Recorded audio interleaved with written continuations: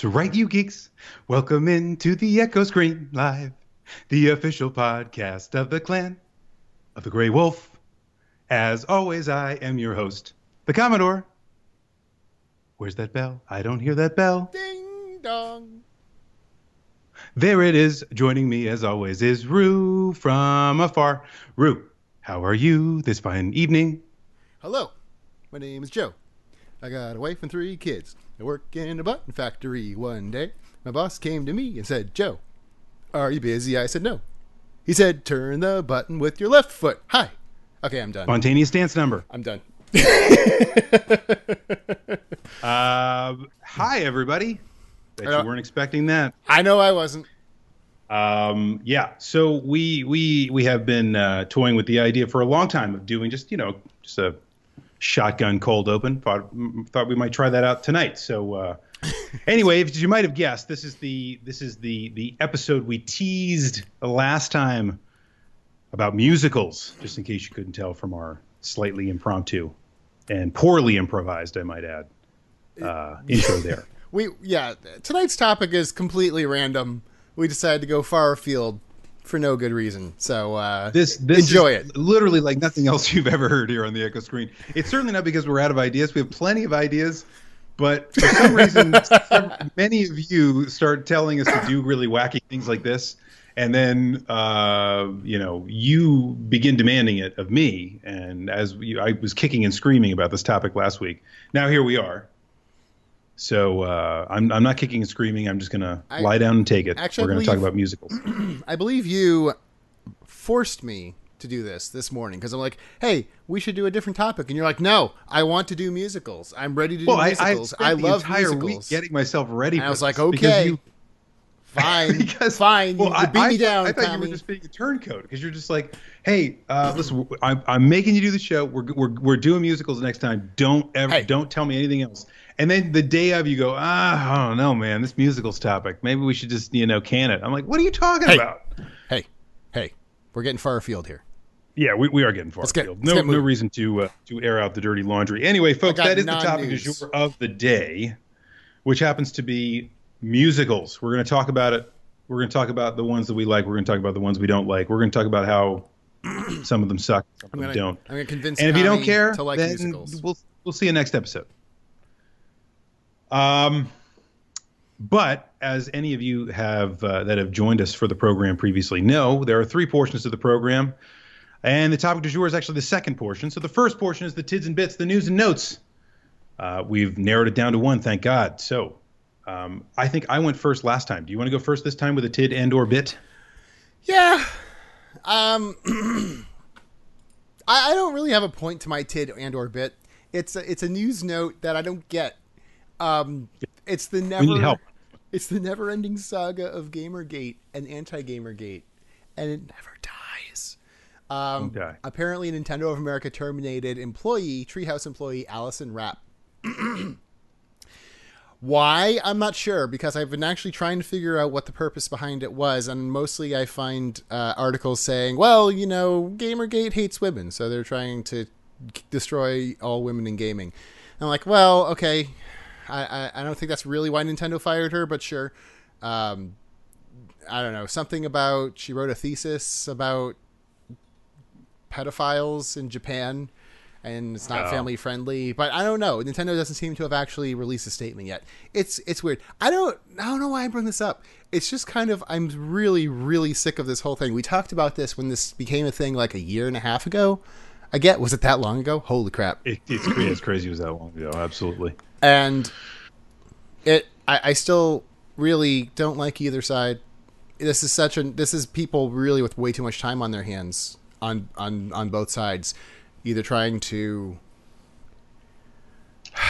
be offended at everything or in either way, honestly, on either side. It's I don't know. And I have some people that have told me before, like, on either side, same thing. It's like, if you can't be neutral, you have to be with us or you're the enemy.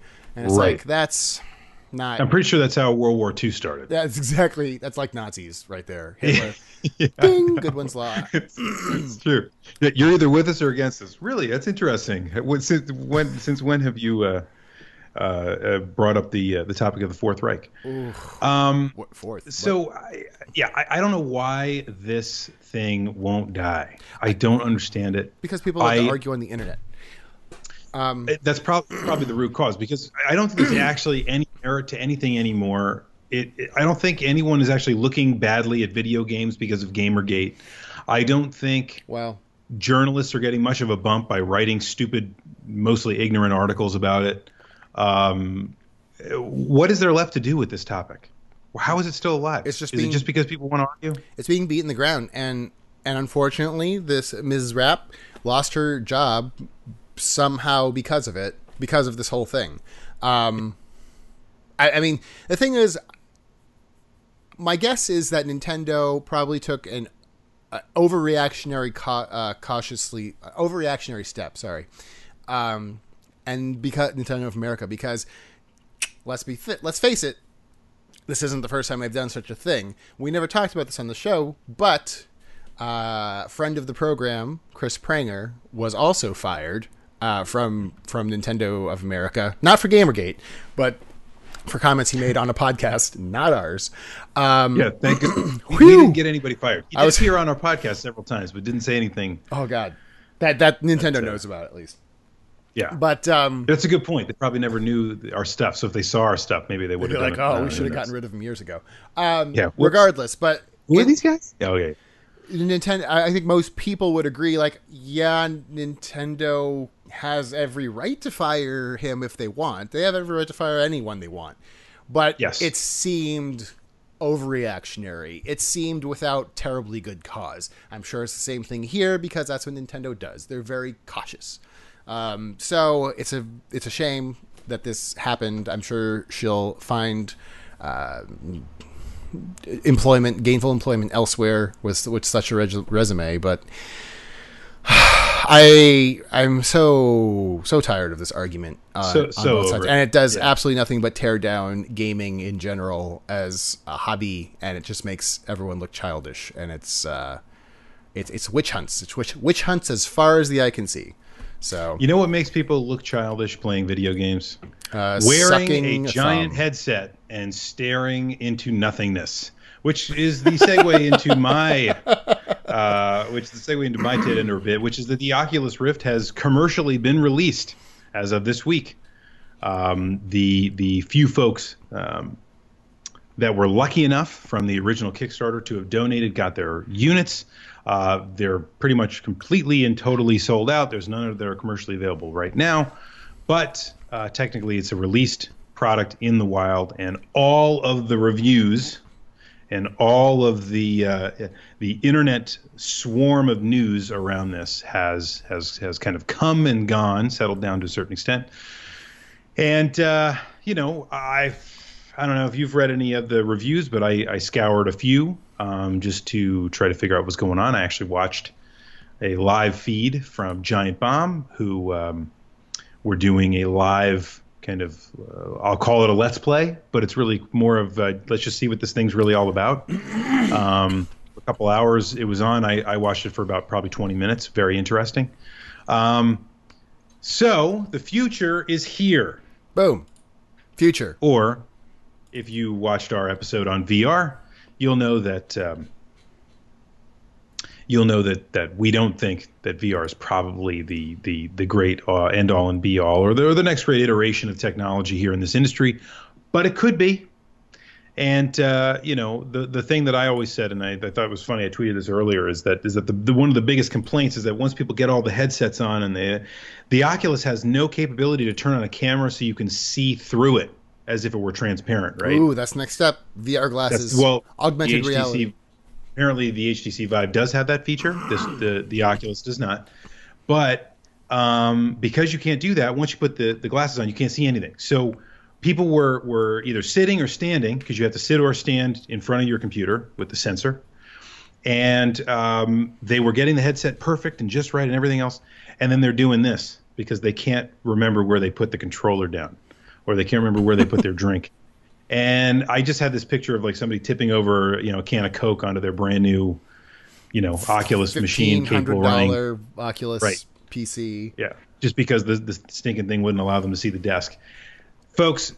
I think the concept of VR is very interesting, and we are now in that generation that it's happened now. So if we look back, if we look back and we say that it changed everything, this will be the week. You can, mark it down. You were there, and if we look at it as the next Virtual Boy, you can laugh and say you were there as well. And, when your grandkids ask what was VR, you can say, well, it was this ridiculous idea. I got to agree with Carrara in the chat is that really the only way that VR will explode is when porn gets on it. As in all things, follow the porn. Yeah, and so... look to the north. There you will find and again, comfort. And what's interesting is that all of the gaming outlets, right, that I normally frequent, places like Polygon, so on and so forth, some of the aggregation sites I follow, all of those guys, because they're so in, you know it as well as I do, all the game journalists are just hoping VR is the greatest thing in the universe, right? That's what's going on. The problem is that because they are now consumed by that technology, they have to report on all things VR. So there was an article in several of them this week about all of these different porn outlets that are now serving free VR to folks hot that and are fresh. Yeah. Actually, wait, no, I saw something about that on Reddit. It was like Pornhub or something was giving away a certain number of free VR glasses. It's probably something similar to Google Cardboard, really, but they have a new section on their site for it's not really VR, it's 3D renderings, but there you go. I have a funny feeling you're right. There needs to be some kind of industry transition. I'm not so sure gaming software is going to be what pushes the medium to ubiquity the way that pornography might. All right, I'm done. I'm done with the news and notes here. That's good enough. I do have a follow-up to a news and/or note from last week. Go for it. So I talked about the supposedly leaked Nintendo NX controller pictures that wanted to be totally fake. The fakers came out and were like, "Oh yeah, we faked that. We're awesome, aren't we?" And it's hilarious because it's just like all of the angst people. I was saying this last week. It's like, guys, chill. We don't even know if it's real. Even if it is, who knows how it's going to work? Blah blah blah. All that angst was completely unnecessary, which kind of ties with my whole Gamergate thing. The internet, in general, angst is not nearly as necessary as people think it is.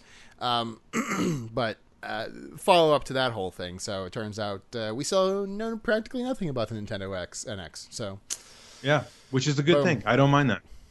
I do not mind that at this point in time. All right. Good. So we actually followed up for once. That's good too. Folks, the third portion of the program is the question and answer portion of the program. And if any of you are thinking of something right now, you have a dire need to ask a question to the two of us and potentially our viewing audience at large. You don't have to save it up for the third part of the program. You can actually ask at any time if you're following along with the chat, just click on my name, Commodore 128.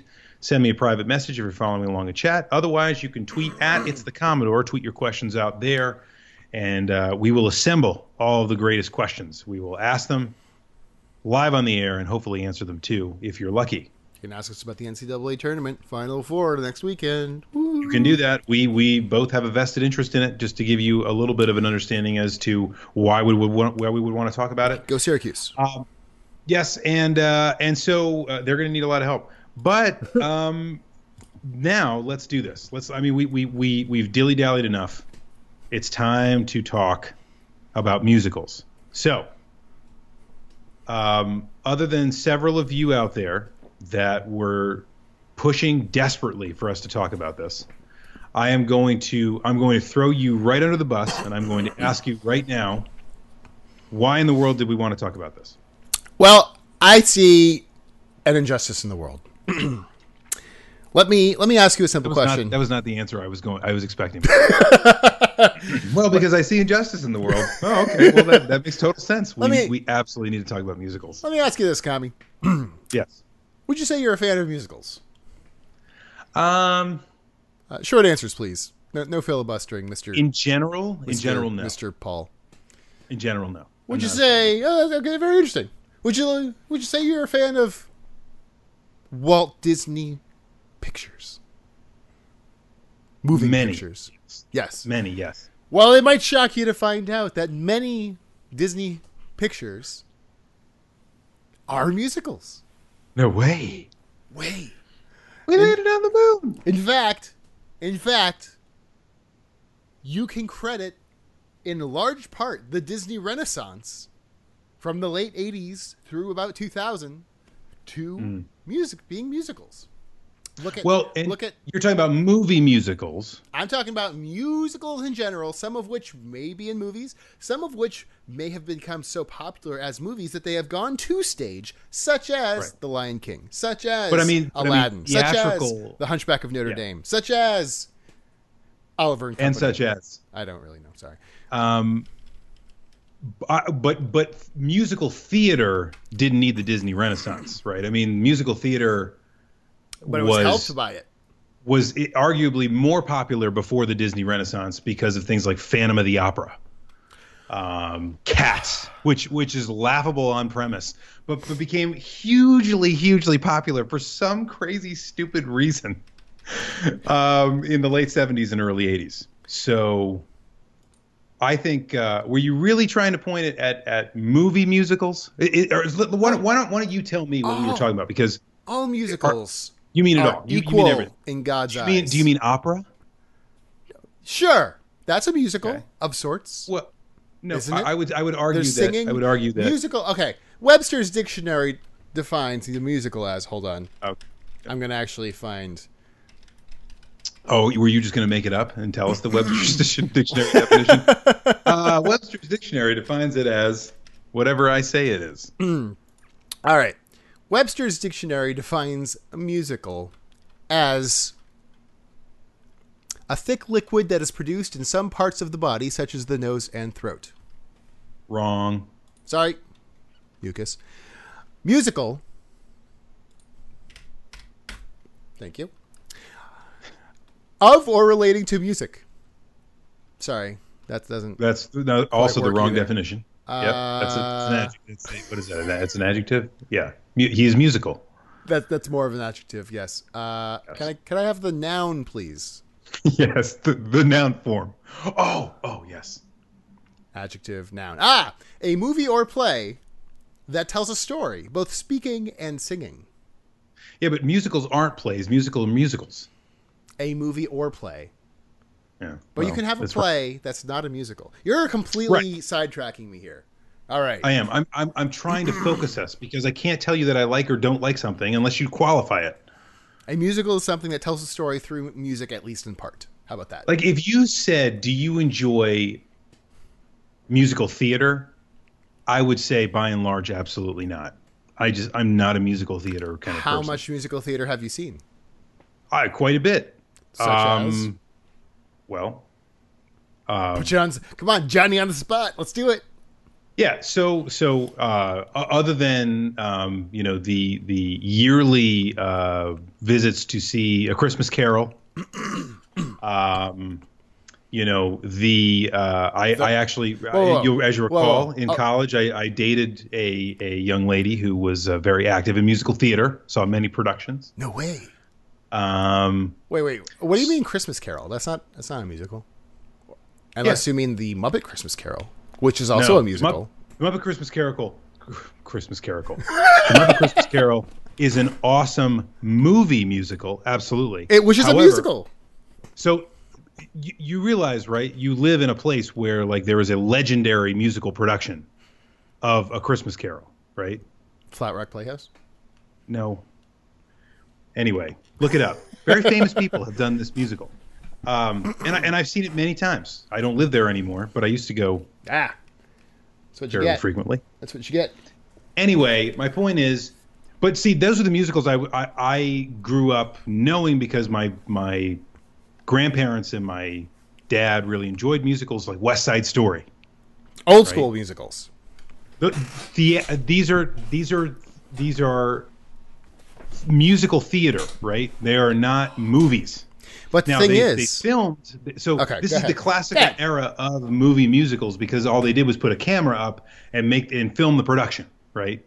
So that's not a movie musical the way that The Lion King is a musical, right? I like the musical, the movie musical, The Lion King. I like it. It's great.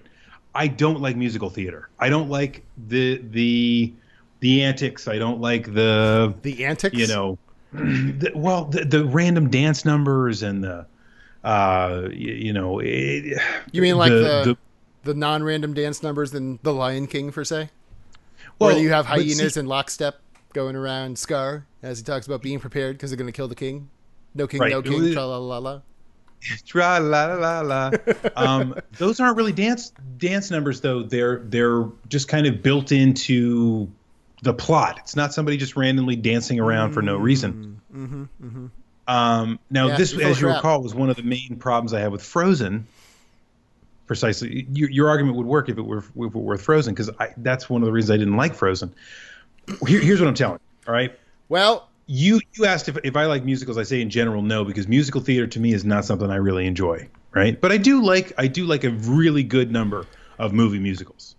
But a really good number. First off, funny that you say that you didn't like Frozen, because there's like maybe 20 minutes of music in Frozen. The whole second half of the movie doesn't even have music in it. No, it's true. It's true. Musical singing, I should say. Yep. There's music in the background, which is the score. That's different. Yes. But Star Wars, the musical, which I'm surprised hasn't happened yet. Or Star Trek. I was thinking about that today, too. Like, why didn't they make Star Trek the musical? That would totally rock. Well, there's a Billy Joel musical, or there was. Moving Out? Yep. Okay. Anthony works at the grocery store. Yeah. I love Billy Joel's music. I love it. I would never, ever see that. I have no interest in ever seeing Moving Out. Let me give you this. You like The Lion King. I like The Lion King. You like it in the movie. Mm-hmm. You think you'd like it on a stage? No. What is different between the movie and the stage? A metric crap load is different between a production on the stage and a production in a movie. Are you really asking what the difference is between a stage production I'm wondering if something has a movie? Basically the same plot and same music. Right. No, I got and same characters. But, what is the difference? Have you ever... What is your mental block between movie and stage? Oh, God. There's so many things, and most of it is about the production itself, right? Right, but I understand what you're saying. Well, hold on. Because I think everyone could agree it takes more talent to put on a show on a stage when you're live. The triple threat. Yeah, I know what you mean. In front of people. You're right. You're right about that. It takes more talent necessarily from the performers, not necessarily the people involved. Because I would argue there's some very artistic people that make movies, and they do a job of transforming other works into what they're doing there, and that takes a ton of talent. But I get what you're saying. As a performer, the holy grail is to be in a theatrical production, because you have to sing, you have to dance, and you have to act. And you actually have to act before you can probably sing and dance. So you don't necessarily have to do that if you're just doing the voice of a cartoon character, or even if you're in a movie musical where generally they don't do random dance numbers, or they don't do, where you could do like when they made freaking Les Miserables into a musical and everybody sounds terrible singing, right? Oh, that's not fair. Not everyone. Just Russell Crowe. Russell Crowe, yeah. I Jean don't Valjean know. was pretty good. So, okay. Also, I'm going to push back a little bit more.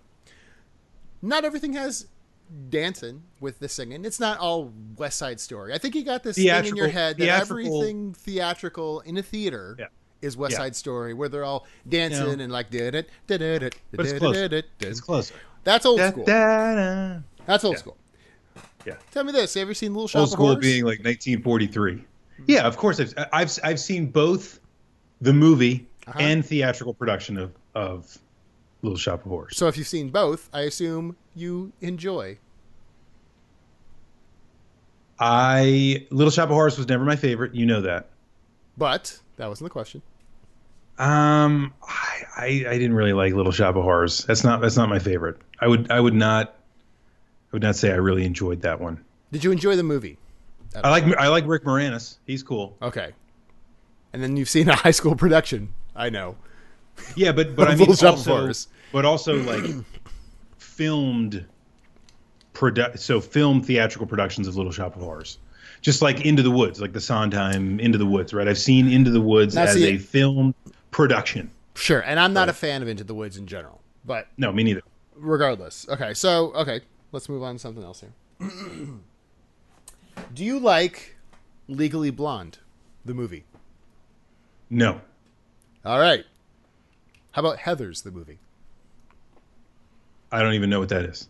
Oh, come on. It's got Winona Ryder, and it's got What's-His-Face, and it's got this other girl. It's from the late 80s. No. Okay, you've never seen it. Never mind. Heather? No.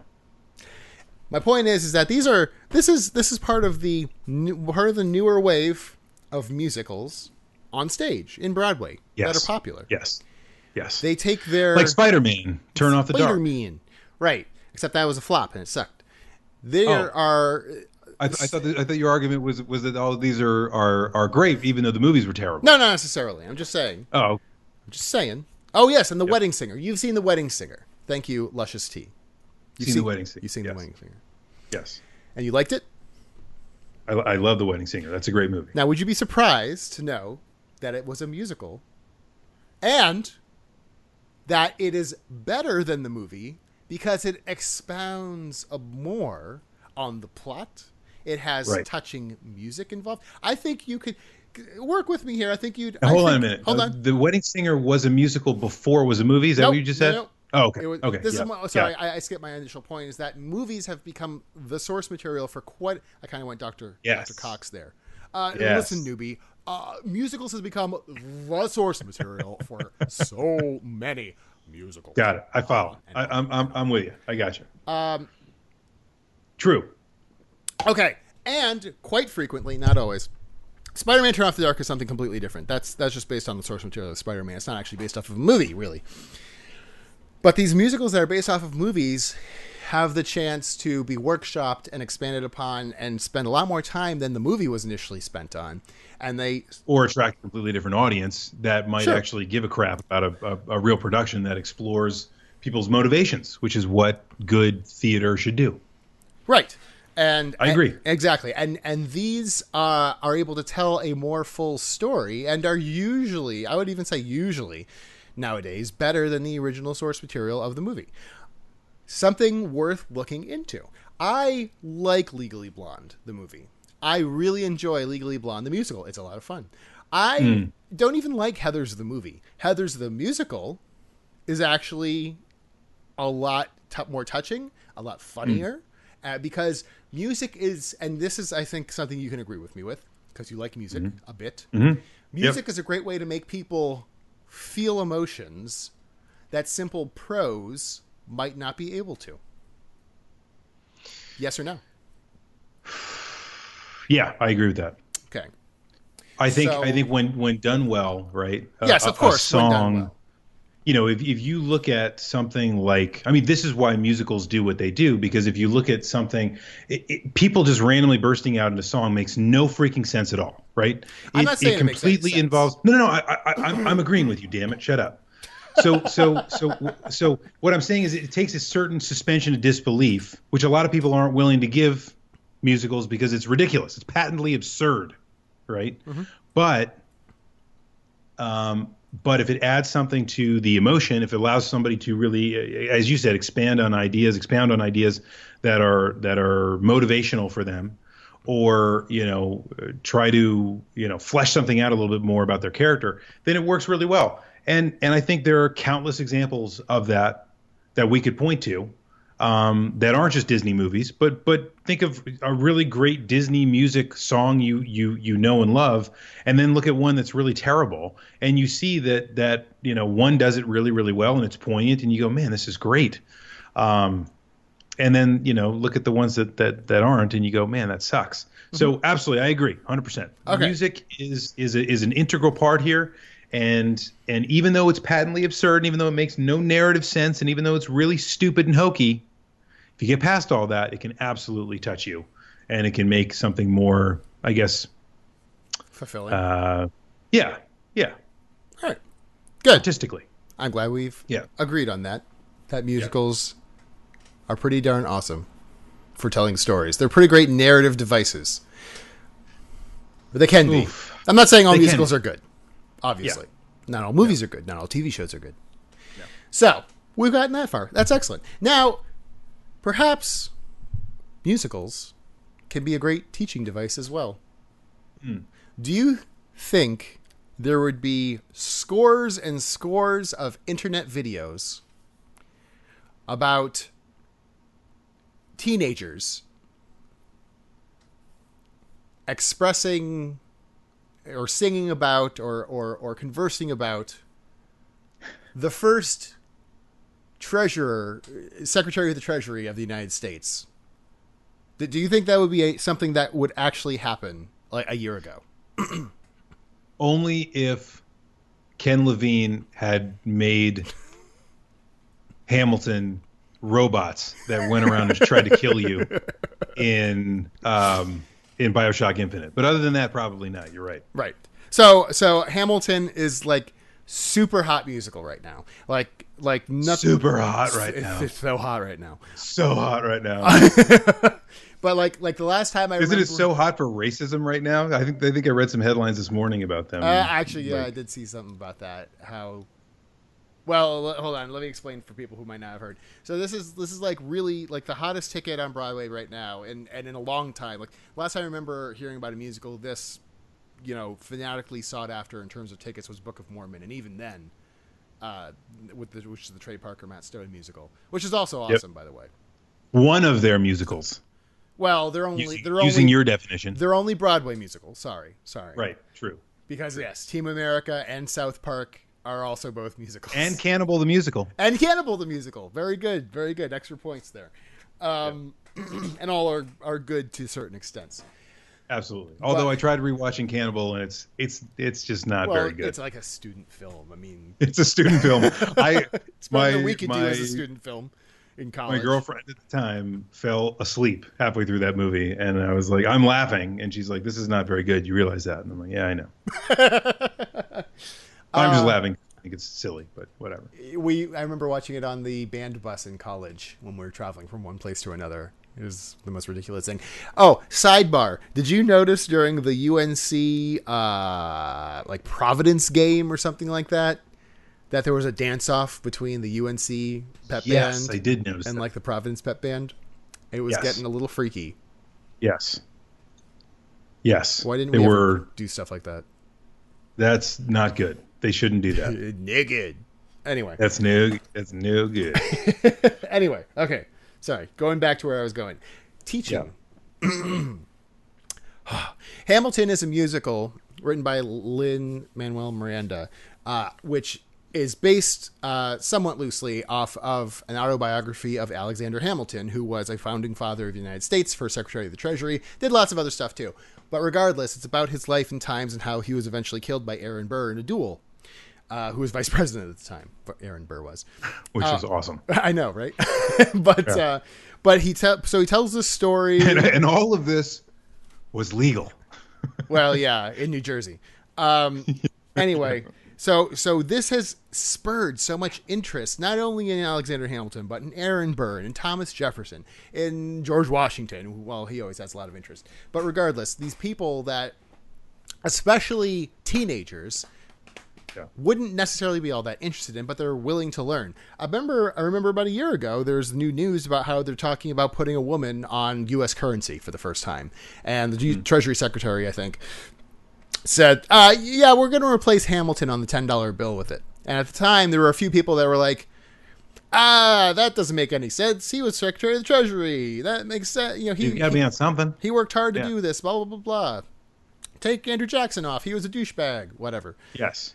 And there was a little bit of pushback then. Now, there's like a lot of people who would like riot if Alexander Hamilton was taken off of the $10 bill. Isn't that crazy? Which is really funny because of a musical. This is because of a musical. And part of the reason why this musical has gotten so much traction is because it's not just a hip hop musical, but it does use hip hop amongst a bunch of other musical stylings to tell this story. And also it uses, I guess now officially, a colorblind casting. What you were referring to this morning was there was initially, the original cast is about ready to move on and do other things. So they're getting ready to cast again. And except for the King of England is played by non-white characters. And initially, the audition notice said no white characters need apply. And then I think there was a few people that were like, you can't do that. That's racist. It says so. That's called racism. It's called. It's like you kind of can't do that according to like the Screen Actor, not Screen Actors Guild, but the Broadway equivalent. Anyway, colorblind casting, which makes it really interesting. The idea being that, hey, America is a nation of immigrants, and this is like telling it as if there were people, as America is today. Yes, white people are the majority, but it's a lot less than it used to be. Point being, it's teaching people about the first Secretary of the U.S. Treasury, and people are enjoying it. You have things like Pocahontas, which was a movie musical from Disney that's kind of incorrectly, but still tells the story about Who would really know about Pocahontas and John Smith before that, especially in terms of kids? You have Mormonism through the Book of Mormon being taught in the Book of Mormon. You have you shouldn't feed your plants human blood being taught through Little Shop of Horrors, because that just turns out bad. I think you were stretching before. Now you're really stretching with that one. My point being is that the musicals can be a great teaching tool. Sure, for the youth of America, but so can anything, beyond. Right? I mean, Ridley Scott has successfully taught people completely what didn't happen, a completely fantasized set of stories for numerous historical events in movies now. And those movies were not musicals, and they could have been used and leveraged in exactly the same fashion as a musical to teach lessons on things, but they didn't. But they could have, and pretty much every artistic genre has the exact same capability there. Musicals, I guess what I'm saying is musicals are not unique in that regard. They're not unique, but in certain ways they can be better than other forms. Yeah, I know what you're getting at. In terms of you're teaching. Getting at kind of like you how really wanted games. You really wanted to talk about Bill Cosby, didn't you? You wanted to talk about Bill Cosby here, didn't you? Yes. Yep. See, I knew it. So why do you know? Like, if I said, for example, if I gave you the following line, what would you say? Puddin' Pop. No, I'm not gonna do that. I'm just a Bill. Oh. Bill Cosby? Bill Cosby, Schoolhouse Rocks. He created those little musical vignettes because they're great mnemonic devices. Bill Cosby? Bill Cosby. I don't believe you. You didn't know that? I think you're making this up. That Bill Cosby created Schoolhouse Rocks? Wow. It's Schoolhouse Rock, first of all. Go look it up. Anyway, my point is, the reason they chose to do that format is making your point. Because songs stick with people. They're catchy. Right? One of the reasons that people loved Frozen and then got really sick of Frozen is because of the earworm that is Let It Go. Huh. No matter what you do, Let It Go will permeate your soul. Oh, sure. Of course. It's a total earworm, right? That's not a bad thing. It's a good thing. What I'm saying is, I guess to your point, you could teach a lesson a lot easier through a song, right? We learn our ABCs in songs, right? Of course. We learn the days of the week song, right? I mean, exactly. Sonic Rose just brought up Animaniacs. How many people learned stuff through Animaniacs because they had little songs about... They Might Be Giants. Istanbul was Constantinople. They've put out lots of kids' songs. Songs are great. Just learned that they do... Dogs Don't Lay Eggs? The hot dog dance from the Mickey Mouse Clubhouse. These are new dad thoughts. But They Might Be Giants did the hot dog dance. I was like, this is great. This is the second week in a row that you've brought this up to me. But yes. Yeah. You, but not to the peoples. They didn't know that. Okay, so my point being, wrap all this up a little bit. Yeah. Musicals get a bad rap as being a little frou-frou. They can be a little ridiculous. Like in Rent, where literally everyone in New York has AIDS. Which was hysterically lampooned by... In another musical, Team America. In another musical, right, which I actually really enjoyed. and they can cause, potential deaths and loss of property, like in Spider-Man: Turn Off the Dark. Turn Off the Dark. Yeah. But for those of you who have not given musicals a chance, Yeah. and I'm looking at you too, Kami, Yeah. you should do so. You should. So I have a question for you, There's sir. all sorts of theater everywhere across the world. You don't have to go to Broadway to find a good musical to watch. There's all sorts of traveling shows, professional traveling shows. Yeah. There's community theaters. There's high school productions. If you want to be that creepy old guy sitting in the back of the high school auditorium, what's that guy doing back there eating a bucket of chicken? Watch the musical, I guess. I don't know. But give them a try. You might like something. You find out something that you didn't know before, and you might like something you didn't think you liked. Yeah, I agree with that. But you could say the same thing about, Hungarian dance music, right? I mean, you could say exactly the same thing. There's nothing new or interesting with that. That's a little niche, but yes. Well, I mean, we're talking about very specific. I mean, opera as an art form basically had about 50 years and then died, and it was resurrected as musicals, right? And it's been living as a zombie opera for opera's been living as a zombie form its entire life after that, because it really only had that little window. Then you have the rock opera. About niche. That's niche, right? Yeah. All right. So yeah, I agree with you. There are plenty of musicals that I actually do enjoy. I'm not a huge fan of theatrical productions of musicals. I'm just not. And again, I like a lot of the old classics, like I said, West Side Story, and and all those pieces, right? But I'm not. See, ironic, because a lot of people will say that nowadays, our age and younger, will say that they don't like the old stuff, but the new stuff they can get into once they're exposed to it. I'm pretty sure after you met me, you realized I was curmudgeonly in about 15 minutes. Yes, that is true. Well, once we were in high school and you had that hernia, yeah, I kind of figured you're basically an old man. Yeah, it's basically it's official now.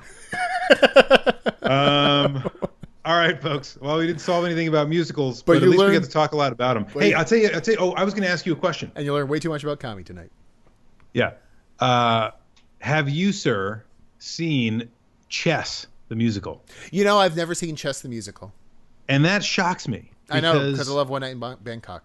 Of course, it's fantastic, but Chess is kind of capitalizing on the fever that comes post. What's his name? The famous American chess player, Bobby Murray Fischer. Head. Oh yeah, yeah, past Murray Head, the famous singer. So anyway, they kind of try to cash in a little too late on that phenomenon and make chess really interesting. We're like traveling all over the world and playing games and stuff. And I recently watched a documentary about Bobby Fischer, which I think was on HBO. And the whole time, all I could do was sing Chess the musical, because basically it's like somebody just took that phenomenon and said, wouldn't it be really funny if we made a musical out of this? Of course, it wasn't very good. I said, some of the most ridiculous things made into musicals, you're like, that sounds so dumb. And then you actually see it and you're like, that was actually pretty entertaining. Yeah. Not Cats, though. I could never really get into Cats, except for like one or two songs. But honest to God, if you ever have the chance to see either Heathers the musical or Legally Blonde the musical, it's just fun. It's just a fun show. It's nothing. What is your favorite musical? And I'm not talking about just the stage or the screen. What's your favorite musical of all time?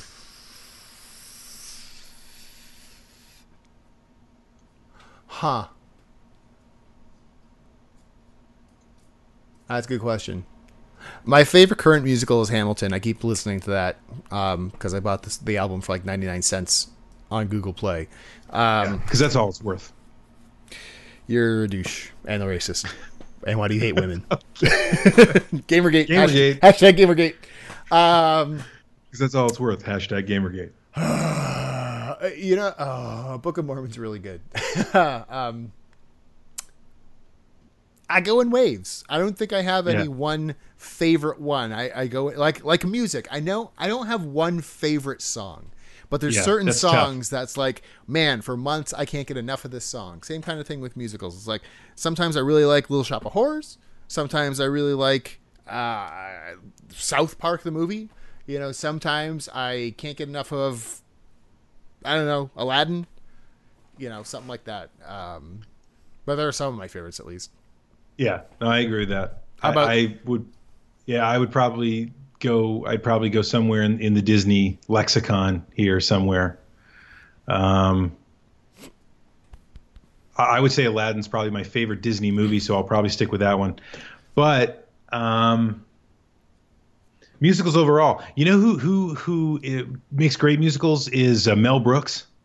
the producers? I rewatched, and absolutely. But I mean, even just some of the stuff that Robin Hood Men in Tights, right, is a musical, and it's Of sorts. it's hilarious, of sorts. There's History of the World, Part 1. Yep. Right, musical. It's enjoyable. This is someone who is writing a love letter, decades later to the classical era of theatrical musicals, right? So, and we didn't even get into the thing. Great time for Hitler. Exactly. Well, we didn't even get into the rash of TV episodes of series that have musicals that don't normally. Christopher Walken as Captain Hook, you mean? What? What are we talking No? about? What are we talking about? You said TV runs of No, like TV episodes of normal TV shows that have musical episodes. Oh, like perhaps most Scrubs. I was gonna say Scrubs, which is a pretty good episode. They most famously perhaps is Buffy the Vampire Slayer. That's literally the only episode of Buffy I've ever seen is the musical episode. Yeah. It's very entertaining. I thought you were talking about the live productions that they now put on TV. Oh, well, that's become every year. Hey, that's become a thing too now. Is like Grease.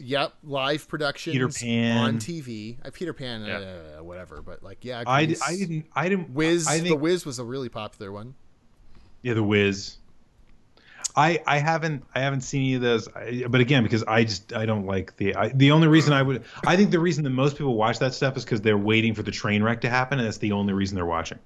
Like, because when you watch but then TV they get most of the time, entertained. you don't see train wrecks. But the thing is that then people get sneakily entertained by a musical that they don't think they would necessarily enjoy. Fair enough. There's lots of episodes of musical episodes of TV shows, but then there's the elusive TV show that whole series is a musical, such as, of course, TV's Mr. Neil pointed out, Cop Rock, short-lived show from the 80s.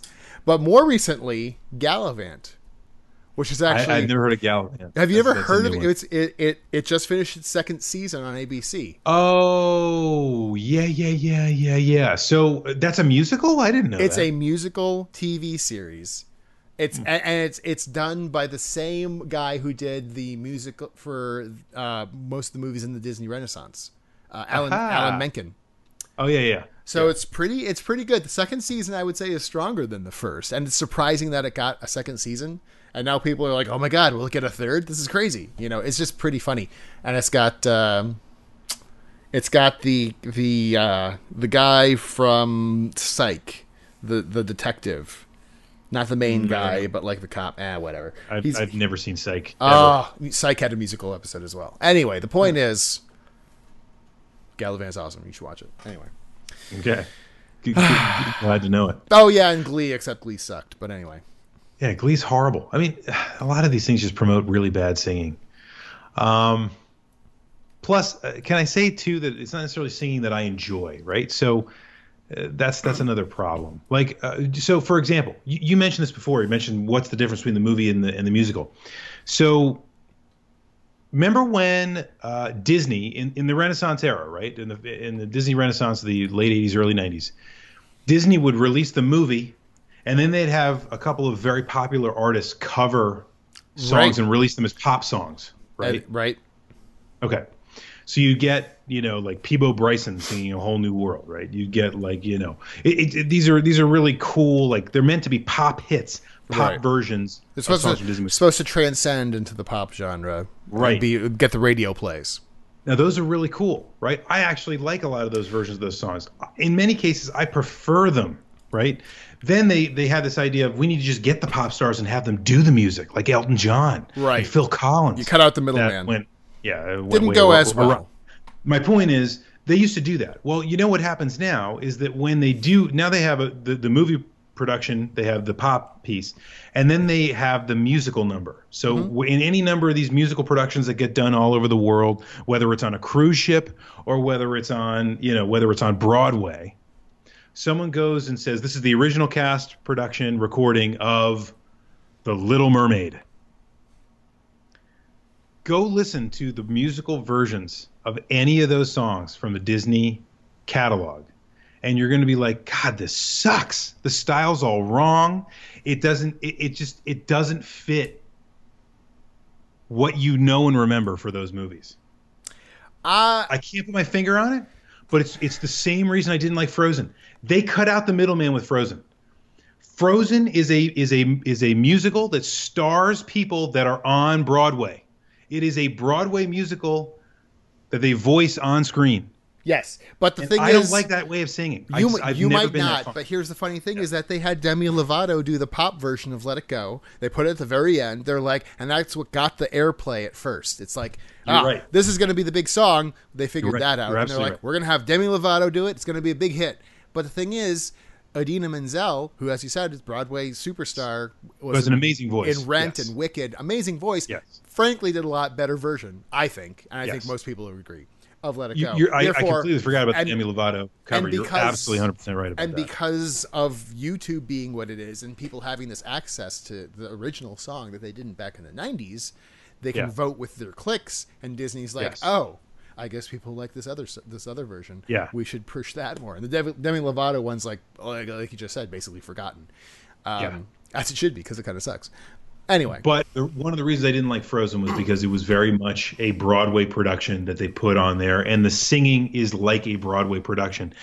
Now, again, incredibly talented people. I'm not making any kind of a statement about these people's talent at all. I just don't prefer that kind of singing. I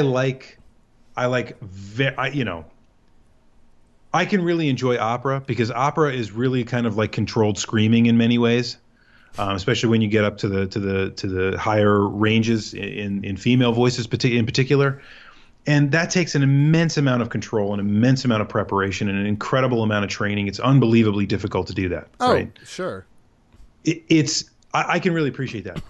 What I don't like about musicals is that they tend to be pop-ish, but they have this glee mentality about them, and I just can't take that. I can't stomach it. And that is what Frozen is full of. There are some. So you're an old fogey. It's not. Well, no. If anything, I'm saying kind of the opposite. Like the old fogies like that kind of stuff. It's been cyclical, right? Like it's cyclical. Like if you go back to the Disney Renaissance, the old fogies were saying, "I want Mary Martin. I want Angela Lansbury," which they ended up using. Like they want all of the old stars. They want to see that kind of presentation. It came back around, and now guys like me look back and say, I'd rather have that kind of presentation. I like straight. I like it, I like it very, very kind of, when I say straight, I mean, tonal, right? Instead of all this bending and all this inflection and all this pop-infused crap that people do now. Basically, you hear the same thing on American Idol. Listen to somebody on American Idol. I mean, American Idol's gone now, so that doesn't work. Whatever show's still left. The Voice. Listen to somebody cover a song on The Voice and realize that it doesn't really sound very good. Like they're trying to make I see it what you're saying, theirs. but I think that's different. I think you're attributing not a tactic, an aspect to musicals and the way songs are sung in them that isn't as prevalent as you think it is. Yeah, you're probably right. I mean, I'm telling you right now, this is a subtle thing. It's a subtle thing. Most people will not have the same reaction that I do to this. That is the primary reason I didn't like Frozen. I think Frozen is a great story. I think it's a very good movie, and I am absolutely going to be recommending it when my daughter is of age to watch it over and over and over again. It's fantastic. But I didn't really care for the singing in it, and it's not because, again, the talent level has nothing to do with that. Brilliantly talented musicians and singers. I hate that aspect. To me, it was Disney basically saying, hey, this is going to get made into a Broadway show anyway. Why don't we just cut out the middleman? We'll just make it like a Broadway show right now in the movie. That is becoming a Broadway show. That's what I mean, but that's what I mean. Because right? Broadway shows like that make bank. They knew that was going to happen, and to me that's just that's not Disney movies to me. Hey, sorry. Hey, you want to know the highest grossing musical of all time? You want to take a guess? You talking about in the theaters or no. Sorry. Movie? Broadway. The highest grossing of all time. I will say it is The Book of Mormon. Incorrect. Wow. It is The Lion King. Yeah, well, that's run for a long time. It's still running. I think it started in 97 or so. It's made over $1 billion. Wow. Crazy. That is crazy. Crazy pants. Anyway. The version they have at Disney World is pretty cool. There you go. Anyway, all right. So enough about musicals. Let's move on, shall we? Yes. For those of you that fell asleep because you never wanted us to talk about musicals to begin with, wake up! Why don't we try to talk about some of the normal stuff we usually talk about? So many of you have been contributing questions during our conversation around musicals. For those of you that want to ask questions about musicals, please do. For those of you that want to ask questions about pretty much anything else, please feel free to do so as well. You can tweet your questions to me at It's the Commodore, or if you're following along with us in the chat, just click on my name, Commodore 128, in the upper right-hand corner, and send me a private message. Many of you have. Lots of good questions. My only question to you, Rue, is are you ready? Yeah. I just got reminded that Mary Poppins musical exists, and it sucks. Anyway. Mary Poppins, the musicals, yeah, I mean, like, even that. Like, I just... Well, that's one instance, like, I don't really like Mary Poppins the movie, and the musical just makes it worse. It extends everything. There's an evil Mary Poppins in the Mary Poppins musical. It's completely unnecessary. Anyway, don't get me started. Yeah, weird. Bad choice. I have a first question to you that I promised one of my Twitter followers I would ask you. All right. And that is, why in the world are we so far behind in uploading our podcasts? It should be uploaded now. So we're up to date. We should be up to date. There were some weird technical issues for a while. We were like a month or two behind. I don't know what it was. The files were up on the website. They just weren't transferring to FeedBurner. And then I checked later. I checked like days and weeks later, and it was up. I was like, I think I tried like reloading it. I like deleted it off the server, put it back on. Anyway, we should be up to date now. All right. And I'll try to get this one up as soon as possible. So everyone that have been tweeting at me, telling me to check in on that. I checked in on it, and we took care of it. Harry, the answer is hell if I know. Took care of it, but it should be fine now. All right. Let's get this party started. Okay. Marquise is going to ask us a question about musicals, so I'm gonna jump right in on that. I'm getting to know the Commodore. Get that? See? Very good. Anyway, on to better music. Before you move on, C. Goldsmith has the quote of the night. This is the best episode of Analysis Paralysis ever. Yeah, it kind of is, isn't it? Still want to rename this whole podcast Analysis Paralysis. But anyway, go ahead. Yeah, I know. We go around and around in circles. I was ecstatic last week to hear that you are a Toad the Wet Sprocket fan. 80s, 90s rock or adult alternative is my favorite genre. Adult alternative, that's interesting. Is my favorite genre, and Toad is one of my favorite bands. So what is your favorite album by them? We did talk about that last week. You can't go wrong, but I like either Coil or Fear. Do you have a favorite Toad the Wet Sprocket record? Or let me just answer that. I like Nevermind. Yeah, Nevermind was pretty good. Yep. That was a game changer. So I actually also Glass Houses. Yeah. Glass Houses the musical. Yep.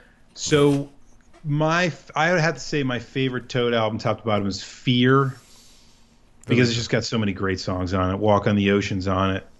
All I Want, which is pretty much the way everybody knows Toad the Wet Sprocket. I think it was really one of their only, if maybe the only top 10 hit they ever had. But it's also got Hold Her Down, which I think is a really great song. An underestimated one called Nightingale Song. So it's got a lot of great ones on it. I would say Fear. And Rue will agree. All right, let's go to... Yep, I agree. Let's go to Broccolope, who asked a question. I'm going to go for the obvious one here. But if you had to turn one video game into a Broadway musical, which one would you choose? Now, first of all, I would not do that at all, because I think that's a terrible idea. Final Fantasy VI, but I think you knew that. Yeah, I think you knew that too. Because it's a musical in a game. There's a musical in the game. Yeah, I mean, yeah, it's got a little bit of musical sorts. Done. As you would. Yeah. Opera. It's touching. And you know what? That's the part that makes you cry. Yeah, it's great. Musicals. Okay. Win. Good. We'll move on from that one. Okay. So DTX 180. DTF. What? Triumphant return to the podcast to ask a question. Do you think people overstate the difference in quality between Mega Man 2 and 3 versus the rest of the NES Mega Mans? Now, hold on. Before you answer that question, can I just say thank you? Thank you, DTX 180, for getting us back into the realm of video games. Thank you. Okay. Now answer the question. No, this is something we actually know something about. I mean, you make a good point. Is it that 4, 5, and 6 are really worse than 2 and 3, or is it just that people were tired of the formula by that point? I think that's part of it. But also, I do think that Mega Man 2 and 3 were better designed levels in the game. It's kind of like Mega Man 9 when it came out. More recent Mega Man in the old style was really clever with its design, stage design and things like that. And they were like, oh, this is popular. Let's get 10 out like the next year. And 10 was just not nearly as exciting. I don't think they took as much time to design it as well. The way some of the great things about the way 2 and 3 work, Mega Man 2 and 3, is that the way that you can use the weapons to not only beat enemies but access other parts of the stage and move ahead and forward in ways that you wouldn't necessarily otherwise are very clever.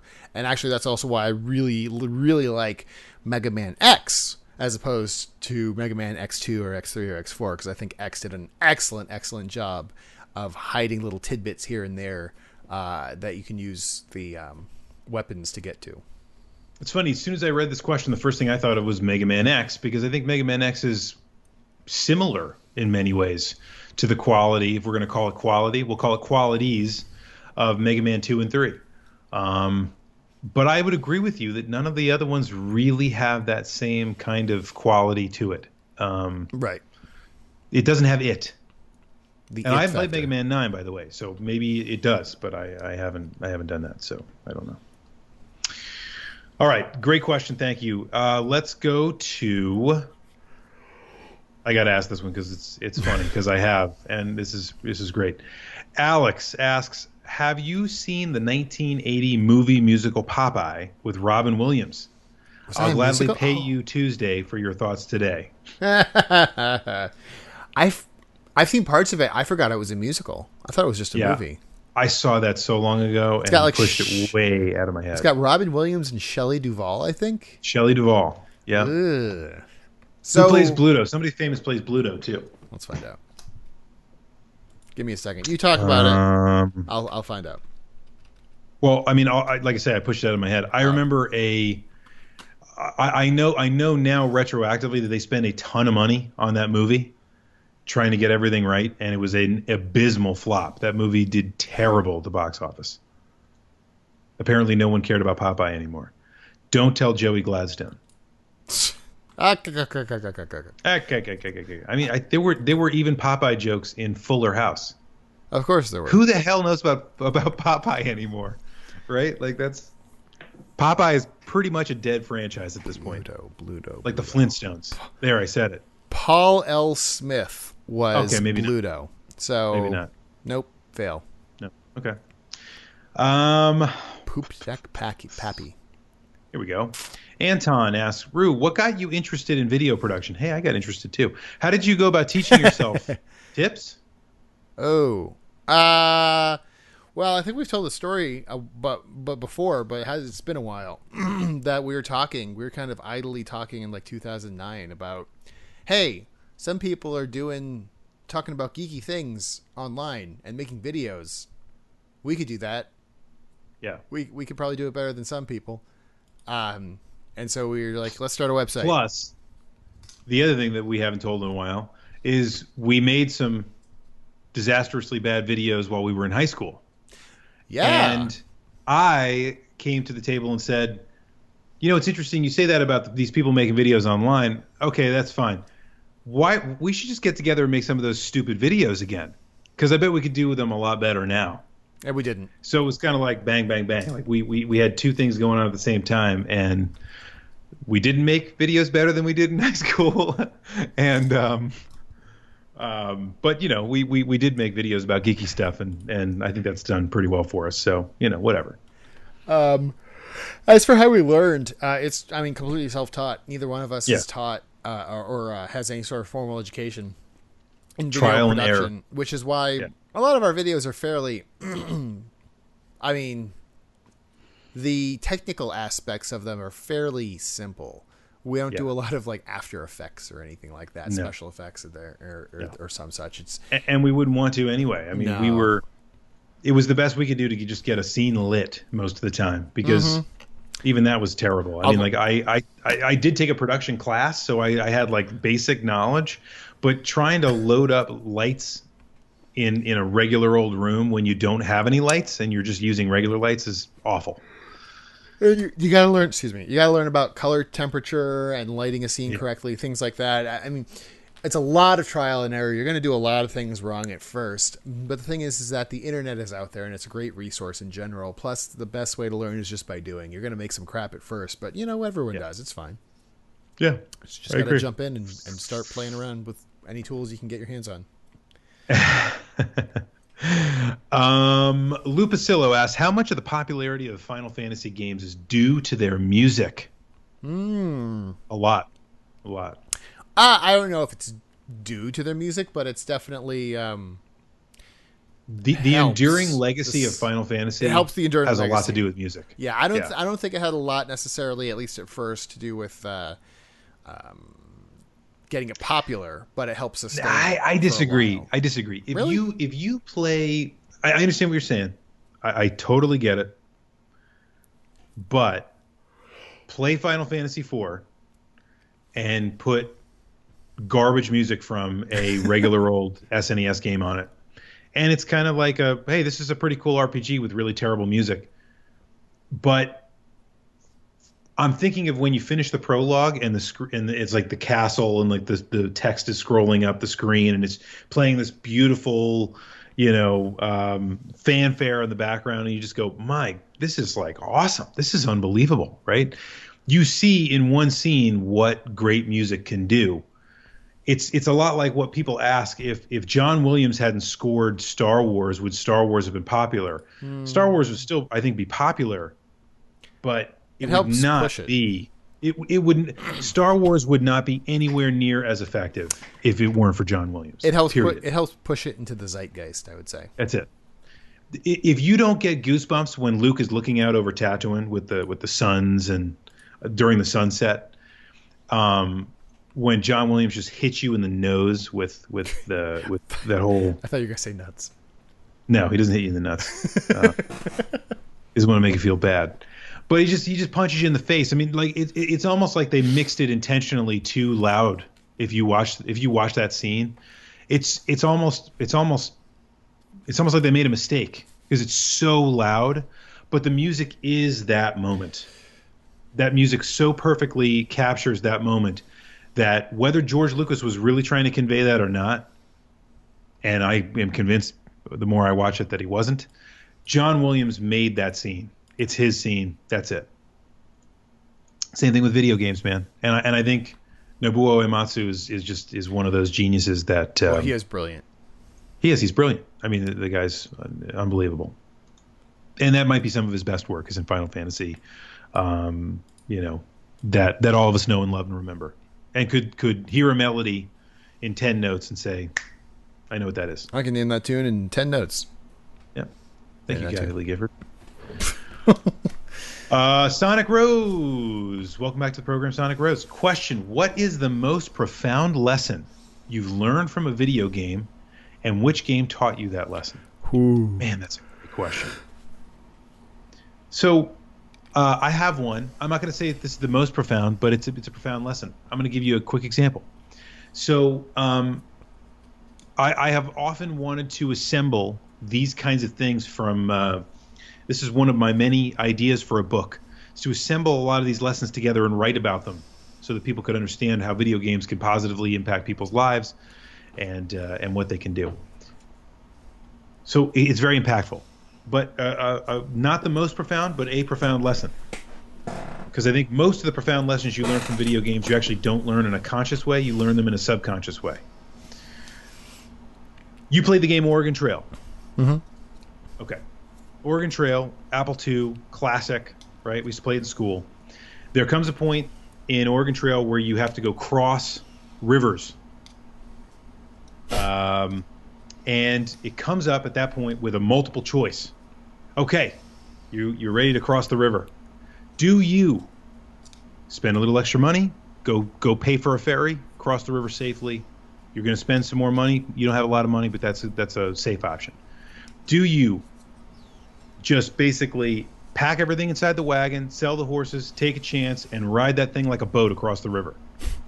Risky, but could work as long as the current's not too strong. Do you ford the river? Just say, screw it. It doesn't look that deep today. I'm going to ford the river. Horses right across. We're just going to cross right to the next side. Risky, really risky. Could lose everything. Could lose your children. But there's one, right? You can make more. It's fine. Right. And then you get down to the bottom, and there's a last option that says, wait until conditions improve. Where am I going with this? Recently, I had a conversation. You sound like a professor or some such. Yeah. Recently, I had there's a mutual friend of ours, and that this is a chronic issue with. I won't use that specific example, but other people that come and ask me for advice sometimes. It's trying to ford rivers all the time. And they were kind of just sitting there, saying, okay, listen, I really want to do X, Y, Z, but I don't know how to do it, and so I'll try this again in 6 months, or I'll try this again in 8 months, or what have you. And I use that example from Oregon Trail. Because I said, listen, that they included that option as a joke. Because we all know, wait until conditions improve. You're watching a giant river. You're not going to sit there for 3 hours and go, oh, look, the river's 3 meters, deeper now. I can't cross it, or it's now it's not as deep. The current's not as bad. That doesn't happen, right? That's there as a joke. It's there for people that are really indecisive, right? So I was telling my friend who had played this game, I said, don't be the person that selects wait for conditions to improve. If you just sit there and you wait for the stars to align, you're never going to make the first move. You have to do something. I don't care if it's the wrong thing. I don't care if it's the right thing. Just do something. You know where I learned that? From the Oregon Trail. I hate to say this, but I think wait until conditions improved actually could improve conditions if you used it. I'm just saying. But did you ever really pick that? Yeah, I think conditions improved. Yeah, well, you know what I mean. I'm going to go with a more vague or generalized answer, in that not anything specific from video games, but just in general, playing video games made me want to be more creative and tell stories and make music and make videos and things like that. Like from when I was a kid up through even today, if you want to talk about doing this kind of stuff, like I would do things like play Final Fantasy and be like, oh, I want to write a story, concerning characters that are kind of like this, or we would play video game and we were like, hey, let's go write a game in BASIC because I want to make a video game. That'd be cool. Right. We can talk. It can be like Star Trek or something like that. Yes. So video games more inspired me to be creative, I think, is probably a generalized thing that I've learned in terms of life lessons. So it's good. It's not all, here's something I want to say. It's not, despite what Anita Sarkeesian would tell you, it doesn't teach us to be misogynist. It doesn't teach us all that women have to be rescued. It doesn't teach us those things. I would argue that in spite of those things, it can teach us really, really valuable things about life, the way that all art can. And now you know the thesis of my book. Yep. Anita Sarkeesian is an intelligent and committed feminist, and also a hot broad. So she knows what she's talking about. Yeah, exactly. Yeah, bingo. Also, right. Lupacillo in the chat's correct. Irrespective of everything, Cooper Cat the musical needs to happen. Yeah, there you go. There you go. Cooper's inspired you to be creative. Okay, go ahead. Tanner asks, favorite guilty pleasure in music? Be honest. This is going to be a list a mile long for you. For me? Yes, for you. You have so many guilty pleasures in music, it's not even funny. What? Like what? Let's see. Ha! I win. Do musicals count? I was about to say just about everything we've talked about in this entire show. Yeah, I know. Have you been paying attention? Acapulco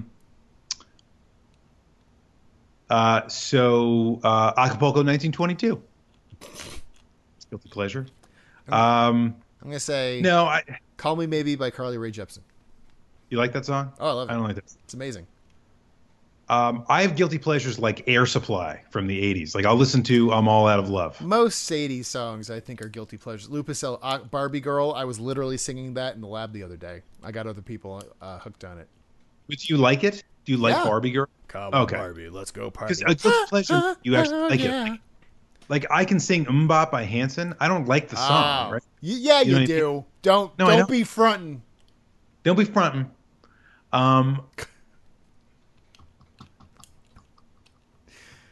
Come on. Your guilty pleasure. Hit Me Baby one more time. Anything by Katy Perry? Baby, one more time. Yeah. There's a song called Hot and Cold by Katy Perry. I like that one. It's good. That's a good one. What about I Kissed a Girl? I don't like that song. Yeah, I know. That's actually not one of her better ones. No, it's not. But she's got some good guilty pleasures. I don't like Katy Perry at all. Firework? Yeah, but I mean, Firework. Firework could have been sung by any number of different people. The Max Martin, who I think wrote the song, just picked her. Once Katy Perry sings a song, it's forever hers. Hit Me Baby one more time's a good one. How about I Saw the Sign? Yeah, that's a good. But that's a good song. I like it. It's a guilty pleasure. Right? I'm not going to run out into the street and say, "Hey, I Saw the Sign." No one's like, okay. What? Katie Carrara says Katy Perry sounds like a goose being punched, which is surprisingly accurate. She actually does. Not as much as Britney Spears sounded like a squeezed duck when she sang. Oh, they could get together and be best friends.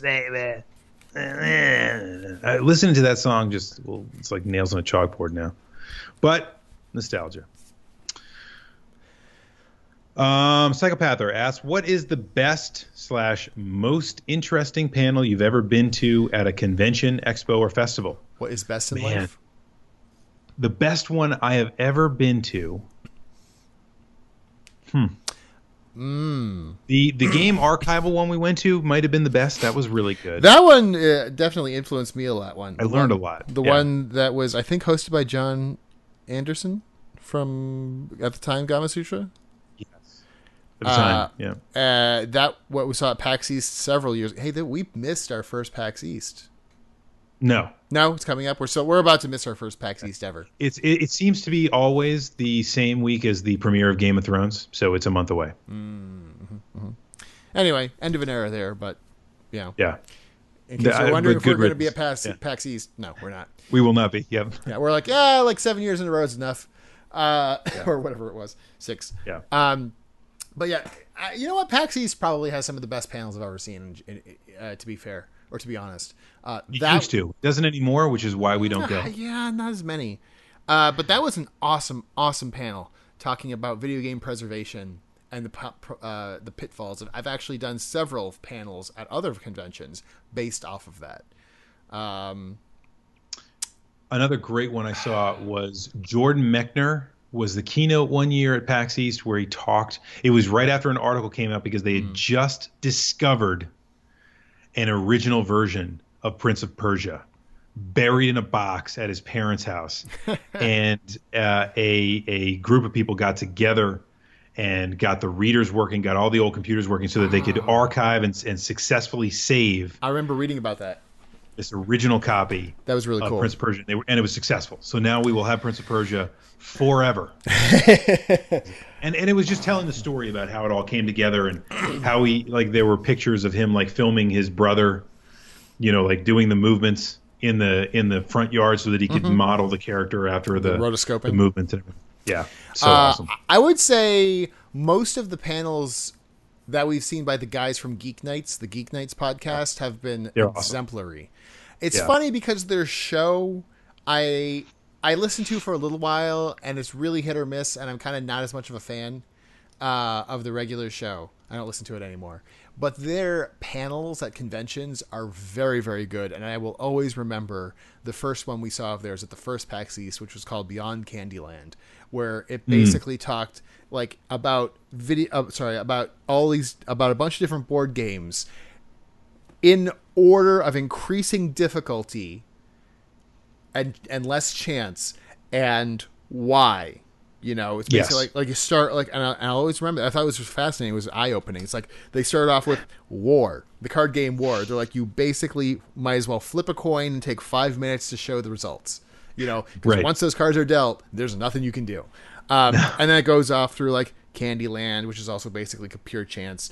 It's War on a board game. Through like Monopoly, and then you go to chess, and then a bunch of other German types board games. So it's like, this is really fat. They're just very good at making what could be really potentially dry subjects fascinating to me. So yes, and well educated in the theoretical constructs they're in, instead of what I think a lot of these panels are now, which are yokels that have no idea. You know, they're just people that they just pull from the street and say, hey, you're talking about something controversial. We want to put you on a panel. And I just think that's ridiculous. Yeah. Well, yeah, there's a lot of that. And then also what we've talked about before on this podcast, which is a lot of list panels. Things like, top 10 all time. It's like there's a panel we went to, I think last year, maybe the year before. It's like classic RPG panel. And we go and they're like, so, what are your favorite RPGs I was playing from the Final Fantasy VI the other day. Oh! It's like, okay, this is just listing things that we all know. And I'm just gonna drop some names, and I'm gonna do it like a geek in an awkward way in a deep voice. It's not exploring. So anything. Like there's always gonna be that person that just sits there. Like I can see this in my mind. They're just gonna sit there and they'll be like, Final Fantasy VII, and then everybody goes crazy, and like they didn't nothing at all of merit, no conversation around it. It's just bam, which is only and that's one step above my most hated panels at a convention or trade show, usually convention, which is the Q&A panel, and that's it. Like you walk in, very first thing. So who has questions? Anyone got questions? And it's always the same questions over and over. That you can, like the most basic stuff that you can see if you looked up any of their panels ever on YouTube. Anyway. Right. It's like, not the questions are bad during a panel, but it's like, give me a little bit something more than that, you know? And good questions are rare. I will say that. We went to one of the probably the most awful panel I've ever been to last year when and this was even worse because it was stereotypical. Not topical, and you're sitting there the whole time saying somebody could have been here talking about video games, right? But it was literally, we talked about it on the show before, it was literally how to make a budget as a video game. It was more like it was finance in your life. It's like, well, you start by, you should really take interviews very seriously by tracking your spending. Write so make a budget. I would really recommend you make a budget. And do any of you know how to use Microsoft Excel? I see a show of hands. How many people use Microsoft Excel? I think we were both like we looked at each other. We're like, about 10 minutes in, like, I think we can find something to do. I am getting the hell out of here. Yeah. And I don't think I was that nice about it. Nope. Yeah, if you see those people, tell them how bad that panel was. I don't even remember. Oh, I forgot about that. That was really bad. If I saw them walking down the hall, I wouldn't know what they look like even. But I wanted to just, I wanted to get out of there so bad, and I wanted to go straight to the people that organized PAX East and say, I want to force you to sit in a room and watch this, and tell me that you couldn't have got something better from the thousands of submissions you get every year for a panel. Oh, that's one. I'll be honest with you. That's one of the reasons why we're not back this year, because that was so painfully horrible. I said, this is what PAX East has turned into. I'm out of here. All right, rant over. Let's move to here we go. That was a little bit lengthy. That's what she said. Gizmo asks Gizmo. thoughts on the cast of the revamped Rocky Horror Picture Show, ruining a classic or updating a new generation. That's one I really have no opinion on. I've seen a little bit of Rocky Horror. I didn't like it.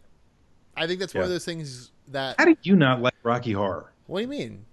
I think I watched it with you actually in college, the movie, and I was like, I don't really like this. I got bored. I mean, it's not terrible. It's not bad. It's not good. It's not good. I think it's one of those things that only got big because of the craziness that surrounds the viewings, the live viewings, and that's not my scene. Also campy. It's very campy, and it's not my scene, and I'm just like, meh, not a big fan. So I can't really comment. I'm not a huge fan of camp myself either, but anyway, whatever. MXC. Now, right, you're okay. Do you think, sub question? Do you think the new cast of Ghostbusters is ruining a classic? I feel the same way about Ghostbusters as I do about Batman versus Superman, which we didn't even talk about. No, I'll see it eventually, but I'm not wasting money in the theater. I'll see it eventually. Yeah, no. Okay. Just because I'm curious, and I'm not expecting much out of it. So all of you out there that don't have small children around, go see our good pal Maddox and his reaction video to the trailer for the new Ghostbusters movie. It is not to be missed.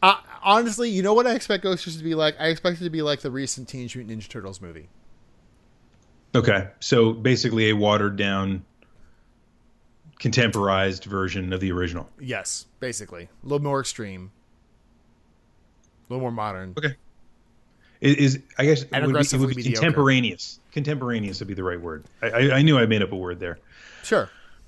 Captain Carnage asks, "What's your favorite game in a series that jumped the shark?" Great question. Oh, Sonic the Hedgehog 2. Done. There you go. Yeah, that's a great one. Sonic Rose. I'm going to give you one that might be unpopular here. It is Metal Gear Solid. Really? You think it jumped the shark completely? I think it's jumped the shark completely. I heard the last one was good. No? So does that mean that everyone before it was good? I heard it was kind of like Star Trek movies where it's like every other one was bad. I've heard that too. Okay, fair enough. So maybe it really didn't totally jump the shark. Here's my dirty secret. Oh, by the way, we're talking. Maybe we should do this for our next episode. We should have a confessions, like secret confessions episode where we talk about things we got to confess that are bad. But yes, I think I know where you're going. I know where you're going. Like I killed a hobo the other day just to watch him die. But even worse than that is I've never actually played a Metal Gear Solid game. Yeah. I have them all. I've just never played them. I'm like, one day I'm going to have like 150 hours and I'm going to play through all these. It's going to be great. Yeah. But not yet. Just win the lottery, quit your job, and you can play all the video games you want. Tim Chains. So awful. All right. Let's wrap this thing up. We've had a lot of good questions here. We're only at an hour and 35 at this point, so we could just do 20 more. Which is not bad for a 60-minute episode. No, exactly. So I was gonna pull this sucker in. So for the Q&A, this is from Kefka44. What are you and Rue's predictions for the new Star Trek series? Ooh, I am cautiously optimistic. Me too. That's all I got. We talked about that before. I think you and I have the same opinion in that we're both cautiously optimistic. That's news. The showrunner has been announced like a few weeks ago. Let's see, I didn't know. Oh man. This is a good question because we didn't talk about this in Tids and Bits for some stupid reason. Brian Fuller. Brian Fuller. Brian Fuller. There you go. Look at that. He was a writer on a few episodes of Star Trek Voyager, and I think Deep Space Nine. Don't quote me on that. But here's the interesting thing: is that he was a showrunner for some pretty darn good. Well, first of all, he's a big Star Trek fan going way back, which is great. That's great. That's good. Yeah. He did write for Deep Space Nine. Sorry. He did some really good ones. He did some not so great ones. But the thing is that he also did. He created Dead Like Me, which was an excellent show. He did Wonder Falls, which I have not seen but have heard great things about. He's also done Pushing Daisies, Pushing Daisies, I heard. Which I've also heard great things about. So it seems like... Oh, and Hannibal, which I've heard really good things about, but also never seen. Yeah. So it's like, okay, sounds like they got a guy who's a fan. They got a guy who's competent. I am cautiously optimistic that this will be good. Past that, I don't know. I'm thinking it's going to be... I think it's going to be significantly in the future ahead of Next Generation. But that's all I got. I think you're probably right. In the Prime universe. Prime universe. Yep. I agree. I think they'll probably... I think Enterprise taught them reaching back is probably not a great idea because you're going to get Star Trek people no matter what you do. Yeah. If you want to try to attract a new audience, you should probably reach forward. And also, they can't touch the Paramount movies because CBS owns different property than Paramount. So right. So they're going to have to come up with something that's pretty much wholly original and, probably looks, feels, and sounds like Star Trek, but is going to be very different than what we've seen in the past, and I'm totally fine with that. As you and I talked about before, right? I mean, I actually got a chance to catch a couple. They were kind of on in the background episodes of Next Generation, and I miss it. I miss it. I miss Star Trek being on TV. I miss newer Star Trek, and I'm not even just talking about the movies, but just having newer Star Trek would be a great thing. I'm ready for it. Ready for it. It's time. Yep. I mean, Next Generation and Deep Space Nine in particular, which are my two favorite series of the show, or sorry, of the two favorite series of the franchise. Is what I'm trying to say. Yes, I got you. They're still really good for the most part. They've got their charm. Starting to get a little dated, a little bit dated. Yeah, they absolutely are. So I think it's about time for some new Star Trek. It's time, and the stuff that happened, particularly the stuff that happened earlier in the series. Oh God, let's forget about it. Very, very dated. And so it's like you get to the end of the series, both of the series you just mentioned, and I think they still hold up pretty well. Besides the fact that they still, look, sound, and feel like a '90s show. It's a little fuzzy. It's kind of a they got the little the kind of weird colored beige carpeting and the wood paneling on the bridge of the Enterprise, which is like But you know what? Those Okudagrams on the computer terminals still look timeless. Very nice. The Okudagrams. Whenever we mention Michael Okuda, all I can think of is the technical manual I read about the Enterprise D. Oh, love him. Good stuff. Still got it. See, I told you we weren't. Folks, in case you were worried that we were going to get lost in musicals and you'd never see us look like ourselves ever again, we snapped right back to that pretty quick, didn't we? Talking about how much we love the Star Trek technical manual about the Enterprise D. All right. Well, with that, folks, we'll cap this sucker off at 1 hour and 40. Bet you didn't think we can talk that long about musicals, but then again, we can probably do analysis by paralysis about just about anything. I think we proved that. Good job. That. So. Like I said, we're certainly not out of ideas. We've got plenty of good ideas in the normal vein of the things that we do. If you have a suggestion for a program you would like to see, and potentially a topic you'd like to see us tackle, all you have to do is let us know. You know where to get me at now. It's the Commodore. Find Rue at Rue_COTGW. Please let us know if you'd like for us to do a particular topic of note. We've got a couple things we need to talk about here. All right, so we had our last show last week. We only did that because we missed technical difficulties. We canceled the program from 2 weeks ago. Yep, so we're back on track. Yeah, so the next time people will see us will be 2 weeks from today. So Wednesday, if you want to see it live, it's Wednesday, April 13th. Yep, that's correct. At 9 p.m. Eastern Daylight Time now. Apologies for the delay on getting the podcasts updated. I'll try to get this one out as soon as possible. Probably next day is usually a good, safe bet for getting that done. So there you go. Perfect. I like it. We'll stay more on top of that. Okie doke. Well, hey, maybe next time we'll talk about Fuller House or something else completely, totally unrelated. We already talked about that. Yeah, kind of covered it, didn't we? Yep. How still one of my favorite tweets of all time. and I favorited it, and I don't favorite tweets. The one where Stephanie dies and marries John Stamos. Whose ghost marries John Stamos, not Uncle Jesse. John Stamos. Yep. Still one of my favorite tweets of all time. Anyway, this, folks, is the Echo Screen Live. We talk about all kinds of crazy and nonsensical often things. Poop. We hope you've enjoyed it. Thank you for spending time with us, both together here with us in the chat and in the here and now, and for those of you that listen to the show well after the fact. Thank you all for being a part of this. Thank you for listening to our voices drone on. For Rue, I am the Commodore. For the Clan of the Grey Wolf, and there is no reset button. Wah, wah, wah, wah. I don't know what that was. That was the ending of a musical, apparently. Cool. You're welcome.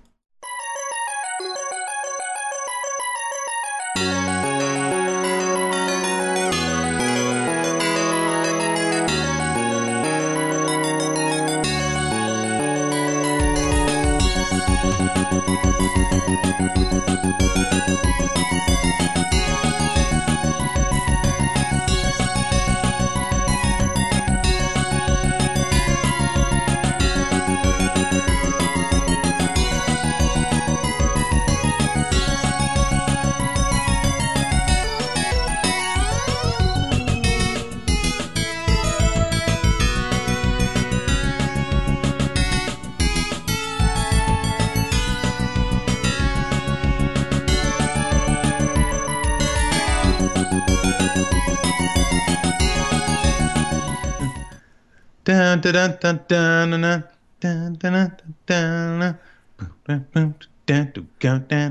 dun, We're supposed to start singing. All right. Thank you. Bangkok, Oriental setting, but the city don't know what the city is getting. The creme de la creme of the chess world, and a show with everything but Yul Brynner. I can't remember the words. Something about chess and beating all the chess turds. Hey, gonna put down the rook. What do you mean?